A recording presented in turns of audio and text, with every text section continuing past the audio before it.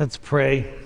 Father, we come to you this morning, and indeed, we marvel that you would enter time and space, that your Son would come and take on flesh and dwell among us.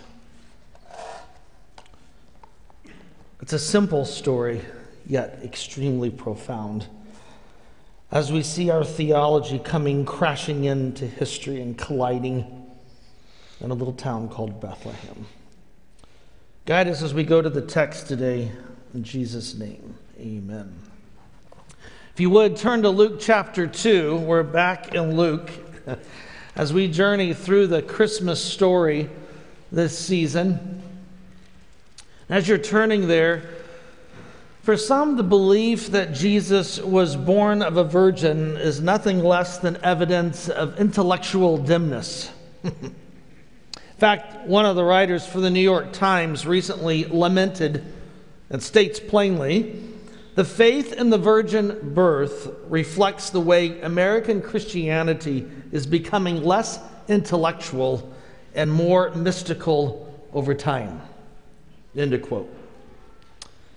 Lest we think we're far more sophisticated than those living 2,000 years ago, this writer of the New York Times needs to remember that the thought of a virgin birth was inconceivable in the first century.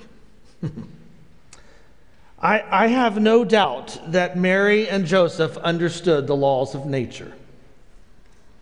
In fact, our text for today clearly states that this young teenage girl was just as bewildered as our present-day writer in the New York Times. And thus, as we approach the key elements of the Christmas story, that is the virgin birth, it's easy to echo Mary's question, how can this be? How can we have a virgin birth? Is the story contrived for the purpose of validating the claims that were given to Jesus? Is the story a knockoff of Greek mythology, as some want to claim? Or is the story a true account of where theology and history come colliding together? And what does the story of the virgin birth really matter? I mean, we believe Jesus is a Savior. Is that not sufficient? Evangelical theologian Millard Erickson states it very well. He says, if we do not hold to the virgin birth, despite the fact that the Bible asserts it, then we have compromised the authority of the Bible, and there is no principle, no reason why we should hold to its other teachings. Thus, rejecting the virgin birth has implications reaching far beyond the doctrine itself. And so, our task, or my task this morning, is to demonstrate to you the validity, and I would argue the importance, the grave importance of the virgin birth by looking at a text, and that's Luke chapter 2. So if you would, let's look at 2, starting in verse 26. In the 6th month, well, this will be repeated twice. It bookends this section of Elizabeth's pregnancy. And if you recall, Zechariah, her husband, they're well up in years. They're past the childbearing age. And Zechariah is in the temple. An angel appears, tells him they're going to give birth. He says, you got to be kidding. And you know the story, right? And so Elizabeth is pregnant. The angel Gabriel, that same angel that had talked to Zechariah, was sent by God. Don't miss that. Gabriel only does what the Lord has sent him to do. In a town of Galilee named Nazareth. So we're more specific. Galilee is a huge region. Now, this is a little town called Nazareth, which many probably aren't even aware of. Small little burg way outside of Jerusalem. To a virgin engaged to a man whose name was Joseph, a descendant of David, and the virgin's name was Mary. The angel came to her and said, greetings, favored one, the Lord is with you. You could render that, the Lord is certainly with you. There's no doubt here in the greeting that the angel gives. But she was greatly troubled by the words and began to wonder about the meaning of this greeting. So the angel said to her, do not be afraid, Mary, for you have found favor with God. It's repeated. Listen, you will become pregnant and give birth to a son, and you will name him Jesus. He will be great. He will be called the Son of the Most High, and the Lord God will give him the throne of his father David. He will reign over the house of Jacob forever, and his kingdom will never end." And Mary said to the angel, "How will this be, since I've had no sexual relations with any man?" And the angel replied, "The Holy Spirit will come upon you, and the power of the Most High will overshadow you. Therefore, the child to be born will be holy, and he will be called the Son of God. And look, your relative Elizabeth has also become pregnant with a son in her old age." How would you like to be known in Scripture as old? All right, there it is, right? She's an old lady. "But although she has been barren, she is now in her 6th month." There it is repeated. "For nothing," I love this, "is impossible with God." So Mary said, "Yes, I am a servant of the Lord. Let this happen to me according to your word." And the angel departed from her. As Luke retells this story, he gives us the when, he gives us the who, and he gives us the where almost immediately in the first couple verses. Let's look at these. The time frame is clear. Elizabeth has been pregnant for 6 months. The next scene in Luke's gospel is Mary going to see Elizabeth. "Oh, you're pregnant. I know, so am I." Just lovely. You get the idea. All right, and so this is that time frame. But that connects us to the story of Zechariah, because the son that has been promised to Zechariah and Elizabeth is John the Baptist. He's the forerunner to the Messiah. He's the one who introduces to Israel, this is your Messiah, this is your Savior, this is Jesus. And so that's the time frame. The who, well, there's 2 major players in this text, isn't there? The first is Gabriel, which the term means God has shown himself strong. Again, Gabriel appeared 6 months ago, and so it tells you something is significantly going to happen here. When he appears on the scene, this is like E.F. Hutton. You better listen. Something is major. Jewish tradition in the Intertestament, between the Old and the New, one writing in particular, first Enoch, names 4 angels that surround the throne room of God: Michael, Raphael, Phanuel, and Gabriel. It's interesting, in first Enoch, Gabriel is the angel who drove Adam and Eve from the garden. Played a key role. And if that is indeed true, how ironic. It's the same angel who will introduce the one who will undo the first sin by Adam. Gabriel's career is also tied biblically. He's mentioned in Daniel. Daniel chapter 8 and Daniel chapter 9 mention this is the angel who introduces the prophecy of the 70 weeks. So we have a very significant player that has come into the scene. Mary, she's not so significant. Not in the grand scheme of things in the first century. This is a peasant. She's probably 11, 12, no older than 13, being in the betrothal period. We'll talk what that means, but this is the time in which one is set up to be married. She's young. She's certainly poor. We know that based on the offering they make to the temple later in Luke's gospel. And we're told twice that she's a virgin. Notice this in verse 7 to 27. Twice she's told she's a virgin, and we're told elsewhere indirectly that she's a virgin when it says she's known no male. Elizabeth is old, but you could explain her pregnancy. You cannot explain Mary's pregnancy. God has to intervene. It's why I love the line in verse 26, the prepositional phrase, by God. The angel was sent by God. It's God who's got to intervene, God who's got to engage. Speaking of engage, we're told that Mary is engaged, notice the text says, to a man named Joseph, verse 27, who is a descendant of David. Now that phrase could be that Mary is a descendant of David, but the closest connection would be Joseph in the text. And the term is betrothal. You probably hear that. If you've got a good King James version, you've got that rendered there. And that's based on Deuteronomy 22. Young people, you're going to love this. Your engagement lasted for a year. Oh, right? That's awful. A lot of time to plan your wedding, though. That's great. So you have a year. And during this time, it's more than just an engagement, though. It is a legal binding. Money has been given for this process. And it's also a demonstration that this bride-to-be truly is faithful. If she's not, she could be stoned. She definitely would be put away. And so here is this 11, 12, 13-year-old, an angel saying, oh, by the way, you're going to be pregnant. Joseph's probably anywhere 14 to 16 years of age. Can you imagine? That's my daughter's age. Yikes. They're young, very young. And again, during this time frame, it's very significant. When Joseph takes Mary, the angel tells him to, and he does, he becomes then the legal guardian not only of Mary, but also any children that she might have. Notice what is not seen in the text. Mary doesn't approach the angel. She's not in the temple worshiping. She's not at the synagogue praying. It's God who enters. I mean, she's busy preparing a wedding. She's not thinking of a baby shower, right?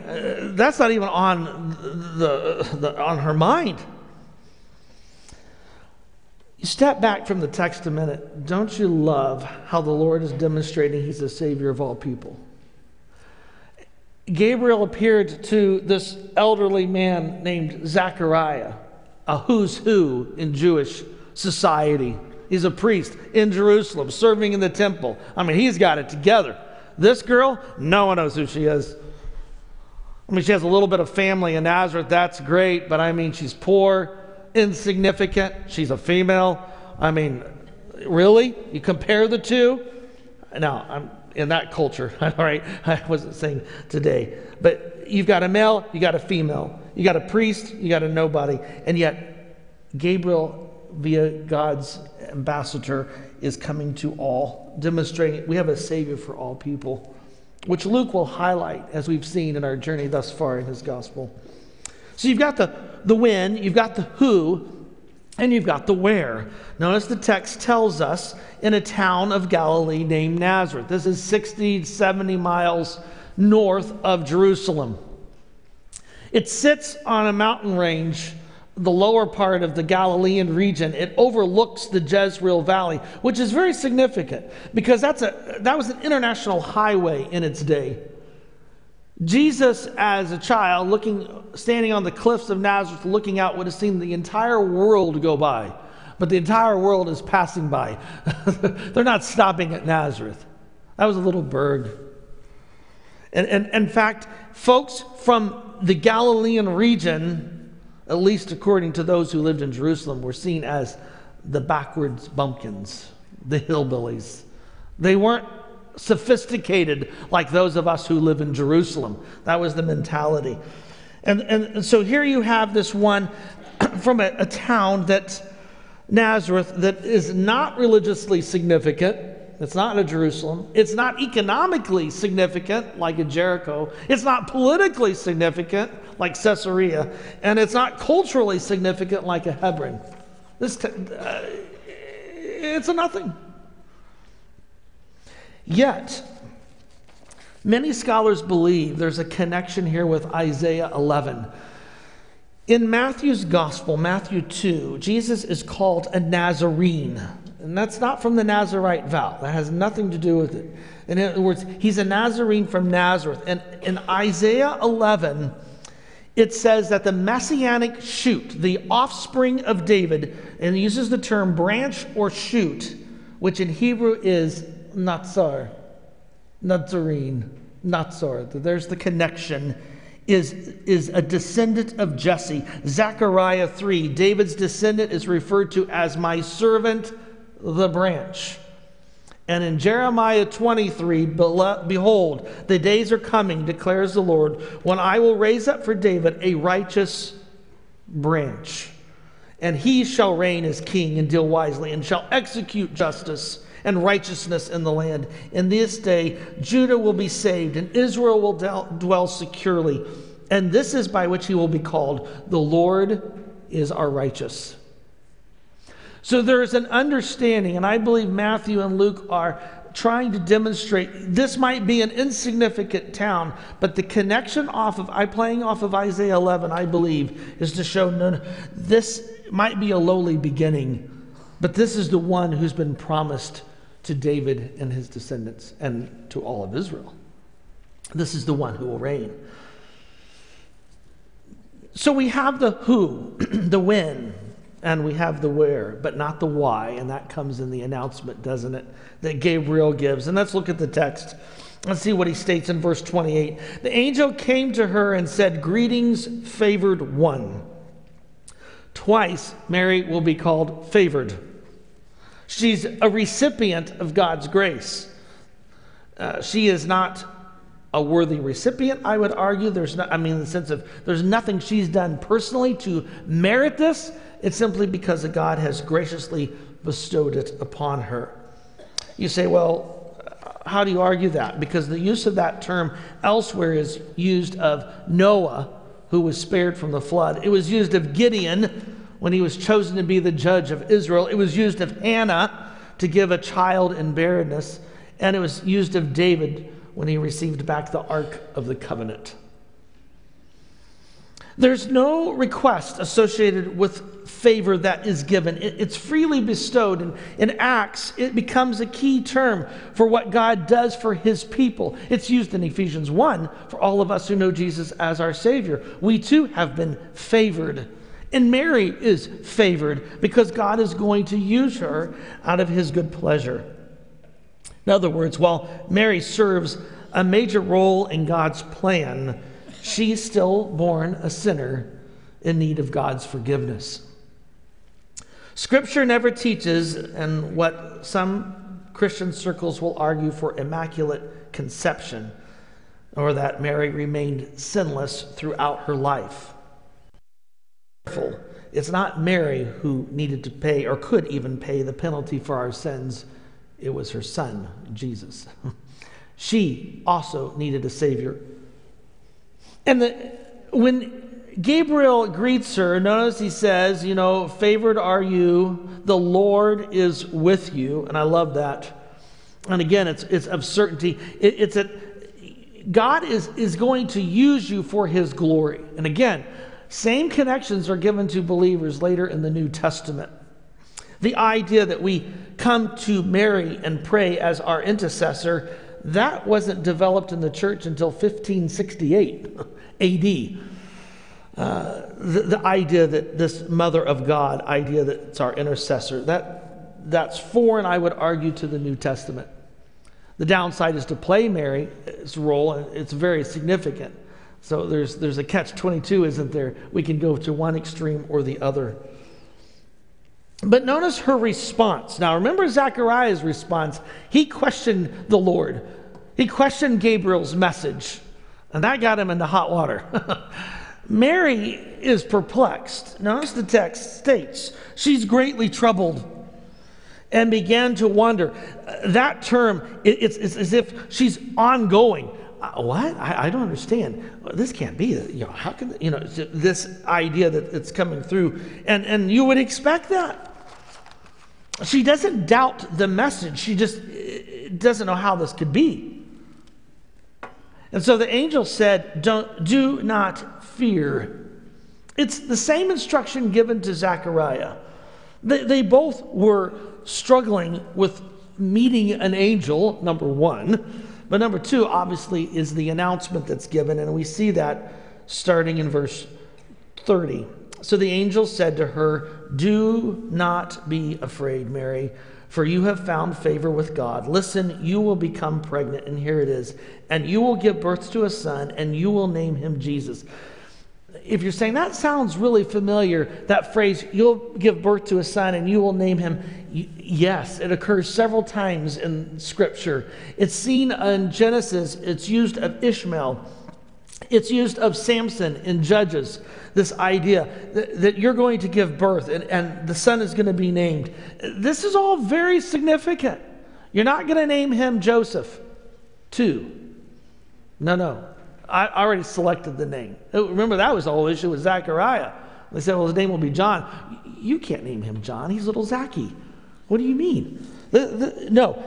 God has orchestrated the events. He's saying, I'm naming this child, and it's very significant. It echoes Isaiah 7, verse 14. If you remember the text, in the Greek translation of the Old Testament, it says that a virgin will give birth, and you will call that name Emmanuel.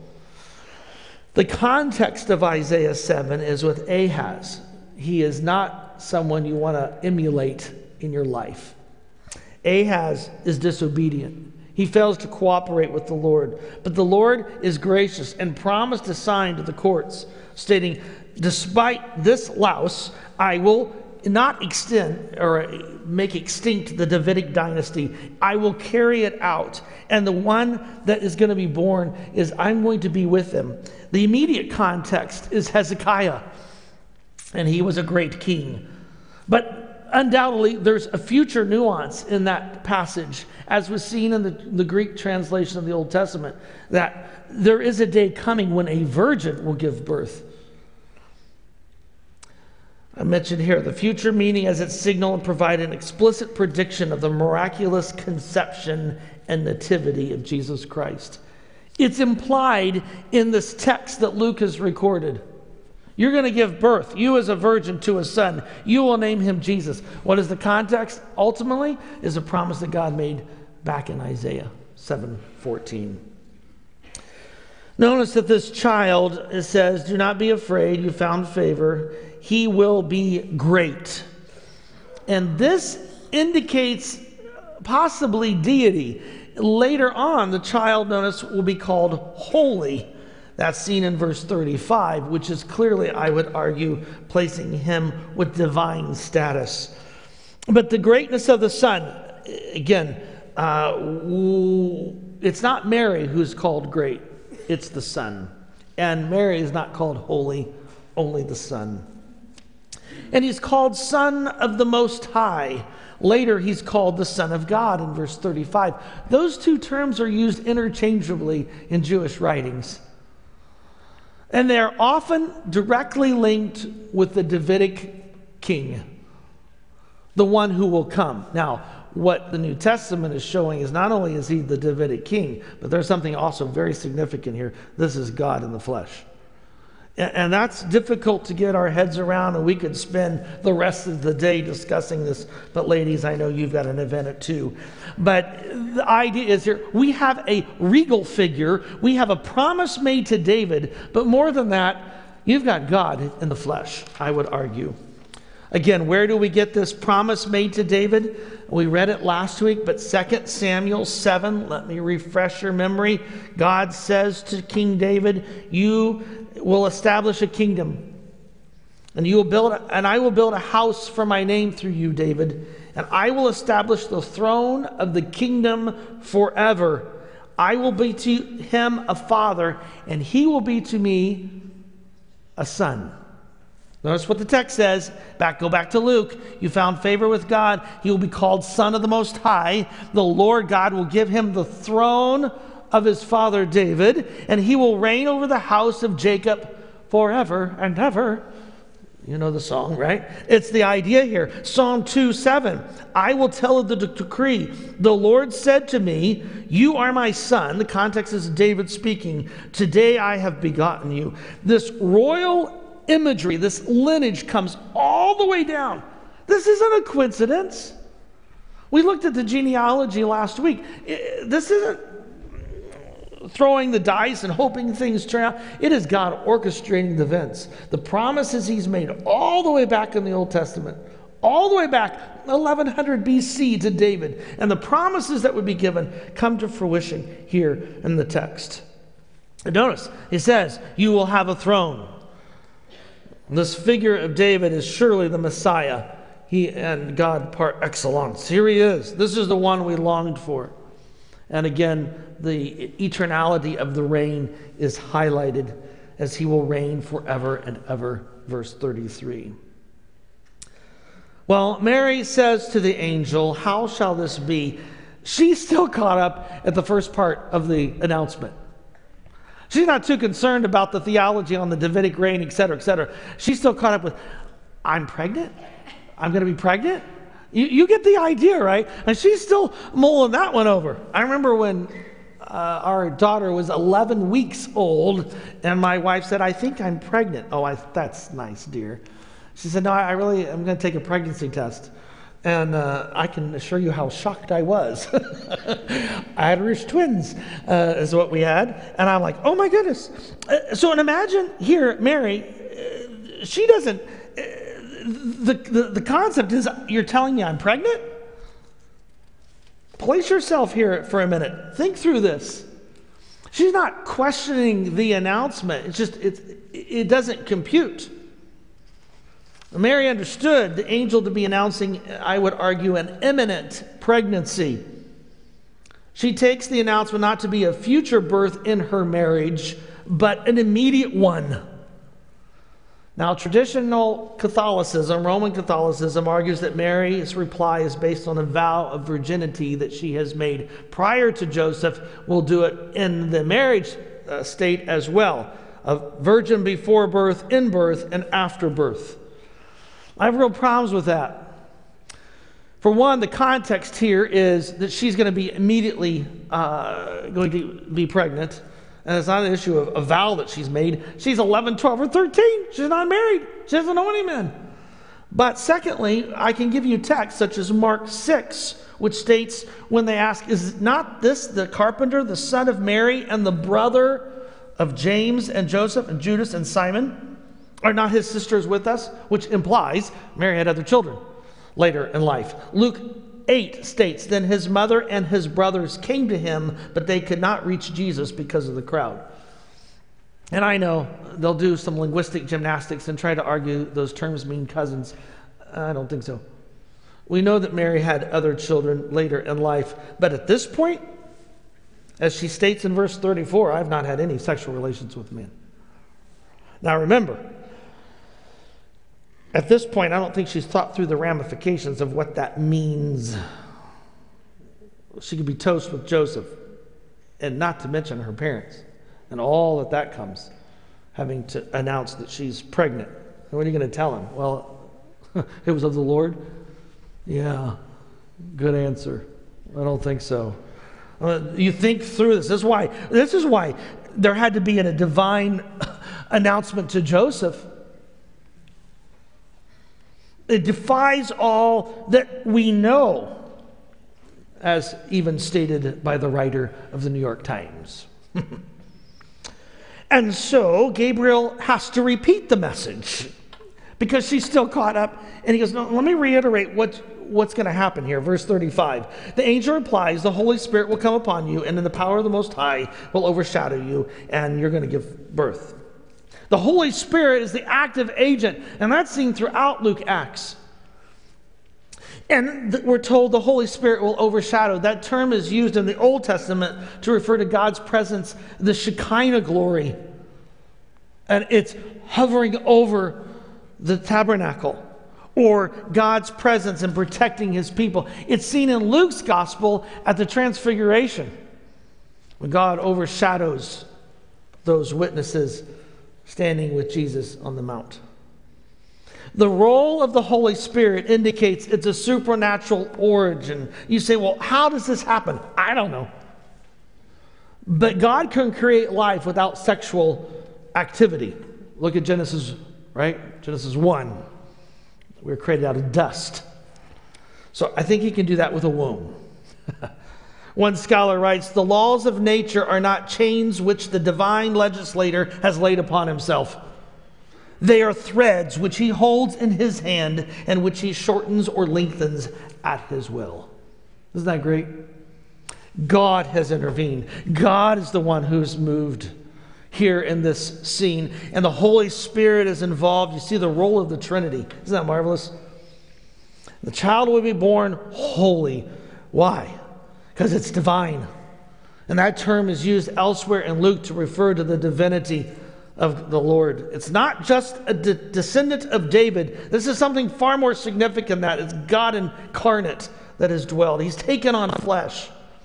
And I again would argue the linguistic connections with the Son of God in verse 35, with the Son of the Most High, is making that very loud and clear. Unlike Zechariah, Mary does not ask for a sign, does she? She takes it. But God is so gracious. Via Gabriel, he gives Mary a sign. He says, oh, and by the way, here's a sign for you. Elizabeth has become pregnant. Right? And then I love, again, that line, nothing is impossible with the Lord. And this is where little Mary is absolutely amazing, because it states in verse 38, she says, I'm a servant. That term is used of the lowest of the servants. She goes, who am I before God? Now again, think about the implications for this little lady. There's personal loss could be enormous. She could lose her fiance, the man of her dreams. I'd say they're high school sweethearts, but they're not in high school yet. Her reputation would be tarnished. She could be ostracized by her family and the community. And yet, what does she say? I am a servant of the Lord. Whatever you want, Lord. Wow. And if you don't think, wow, read her song of praise, the Magnificat, later. This young lady knows her theology well. It's dynamite. So, what's so significant here with this virgin birth? Let me give you a few things if you're taking notes. First of all, the virgin birth, I would argue, is historically viable. We say, well, can you say that? Well, the uniqueness of the account we don't see elsewhere. The unity within the Gospels is significant. Jesus' birth later is called into question. Remember in John 8, the religious rulers say, well, unlike you, Jesus, we weren't born in fornication. So we know there was questions being raised about the legitimacy of his birth and the surrounds that. Jewish antagonism in the 2nd century had no other independent tradition to appeal to in the refuting the virgin birth. And there's relative silence. It's not sensualized or exaggerated, and it's unquestioned by the early church. As one New Testament scholar writes, up to the present, no tolerable, credible explanation of how belief in the virgin birth in the 1st century arose, if the virgin birth is not historical. Great answer. I think the burden of proof, I would argue, is on those who seek to deny it. Well, I still am left. Why is this significant? Let me give you a few. First of all, the virgin birth reveals that salvation ultimately and only can come from the Lord. Just as the Lord promised the seed of the woman in Genesis 3, remember after the fall, the seed would ultimately destroy the serpent. That's accomplished to Christ. Galatians 4, God sent forth his Son, born of a woman, born under the law, to redeem those who were under the law, so that we might receive adoption as sons. And Al Mohler states it well. He says, Christians must face the fact that the denial of the virgin birth is a denial of Jesus as the Christ. The Savior who died for our sins was none other than the baby who was conceived by the Holy Spirit and born of a virgin. The virgin birth does not stand alone as a biblical doctrine. It is an irreducible part of the biblical revelation about the person and work of Jesus Christ. With it, Mohler writes, the gospel stands or falls. And I would agree. The virgin birth also makes possible the uniting of full deity and full humanity in one person. I mean, if Jesus came to earth as fully human, then you don't have a birth, and that creates problems. Or if we add deity later to Jesus, as some want to argue, then his origin, his birth, is just like ours. The doctrine of the incarnation, that is, Jesus taking on human flesh, as understood by the church throughout history, has been coherent and it's very intelligible. The virgin birth also makes possible Christ's true humanity without inherited sin from Adam. Think about the legal guilt and the moral corruption that passes from Adam onto the human race is bypassed by a virgin birth. The legal guilt, moral corruption that belongs to all other human beings did not belong to Jesus. That's why this child could be called holy. Hebrews is clear. Hebrews 4, the one who, that is Jesus, in every respect has been tempted as we are, yet without sin. If there's any sin, he can no longer be the Savior. It took a God-man, Jesus, to die on the cross for our sins. That's why this is so significant. This is why we don't take this lightly. The virgin birth, I think important point to make here, was not the beginning of the Son of God. I've heard this. The Son of God, that is Jesus, was eternally pre-existent. In a recent study by Lifeway Research, it states that 3 to 4 out of every 4 Americans believe Jesus was born in Bethlehem. Yay! But careful. Less than half believe Jesus existed prior to Bethlehem. That's a problem. Because Philippians 2 states that Jesus humbled himself by taking on human form, and he came and dwelt among us. This little baby is God incarnate. How can that be? It's a mystery. But my, is it creative. And the incarnation was not a temporary event, but the permanent union of God and man in Christ Jesus. Well, you're sitting here at Hoffeditz. Thank you. It was a wonderful theological lesson. I love that. You know, it is Christmas, though. Let's just love it. Why is this so significant? How do we apply this to our lives? Let me give you 3. They're in your notes. The first of these, the Lord can use anyone or anything to accomplish his task. There were some very prominent, affluent women in Jerusalem, some who had priestly lineage. God didn't choose any of them. Mary was a willing vessel. She's not from a prominent family or community. She did not hold a college degree or served as CEO of a major corporation or was known for her social work. God chose her and used her for his glory. But this morning, think about Ephesians 1. God called you before the foundation of the world. If you know Jesus Christ as your Savior, he's lavished his favor on you. And what are the implications? Well, Mary had the privilege of calling Jesus her own son. We have the privilege of calling God our Father. Mary had the privilege of witnessing the power of the Holy Spirit. Boy, did she ever. 9 months she witnessed that. We have the privilege of being indwelled permanently by the Holy Spirit.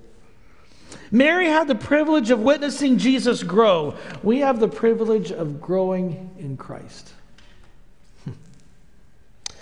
Our Savior, this Jesus, can use anyone or anything.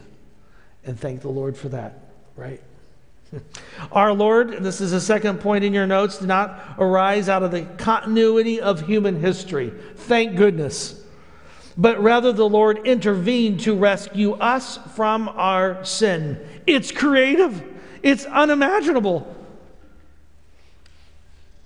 The virgin birth reveals that God cares for his creation in a way he graciously carries out a plan for its restoration. The act of divine love is fully undeserved, while the human race was willfully following a self-destructive, sinful course. God intervened to provide a Savior. Why is the virgin birth so significant? How does it apply to me? There's a second point. That God would care enough to intervene in time and space. And that leads us to point C of the notes. The virgin birth attests to the fact that the entire salvation story is solely by God's grace. Take it all the way back to Nazareth. Grace. Mary, grace. Joseph, grace. Nazareth, grace. Psalm 33, let all the earth fear the Lord. Let all the inhabitants of the world stand in awe of him. For he spoke and it came to be. He commanded and it stood firm. The one who created the universe, Colossians tells us, is the head of the new creation, the church, our Savior. This is the same one. This is God. And now he's willing to succumb to the humiliation of dwelling among us and allowing a 12, 13-year-old to change his diapers. Ponder that thought. Wow, that's our God. That's our Savior. Wayne Grudem, in his systematic theology, it's a door stopper. If you're having trouble sleeping, you should pick one up. He states, the fact that the infinite, omnipotent, eternal Son of God could become man and join himself to human nature forever, so that the infinite God became one person with a finite man. And I'm going to add to what Grudem states, and I would add, become one person with a finite man for the purpose of providing a means for salvation. Grudem then goes on, that will remain for eternity the most profound miracle, the most profound mystery in all of the universe. When you look at that little manger scene, or you drive by the house that has one out on their front lawn, and you see that little baby Jesus, that's our God. That is the Son of the Most High. And in his creativity, he uses a womb to be born into this world. This divine announcement, nestled in Luke chapter 2, seems to be a rather simple message, and yet the simplicity of the account is quickly eclipsed by the fact that Mary is a virgin. Again, God's creative power has entered time and space to provide the world a Savior. Father, we marvel at your grace. That you would use this 11, 12, 13-year-old girl to serve as the mother of our Lord leaves us in awe. But it's reminded as well as we read this and then read later in the New Testament, the very favor you lavished on her, you lavished on us. We have the opportunity through what Jesus Christ accomplished on the cross and dying for our sins to have a relationship with you, to be called the children of God, to have the indwelling of the Spirit, not just for a period of time so a child could be born, but for this entire lifespan here on earth. And we marvel at your grace. May we be like Mary, saying, "Here am I, a servant." Thank you, Father, for your grace that's been seen throughout the pages of Scripture, but clearly seen here in Luke chapter 2. In Jesus' name.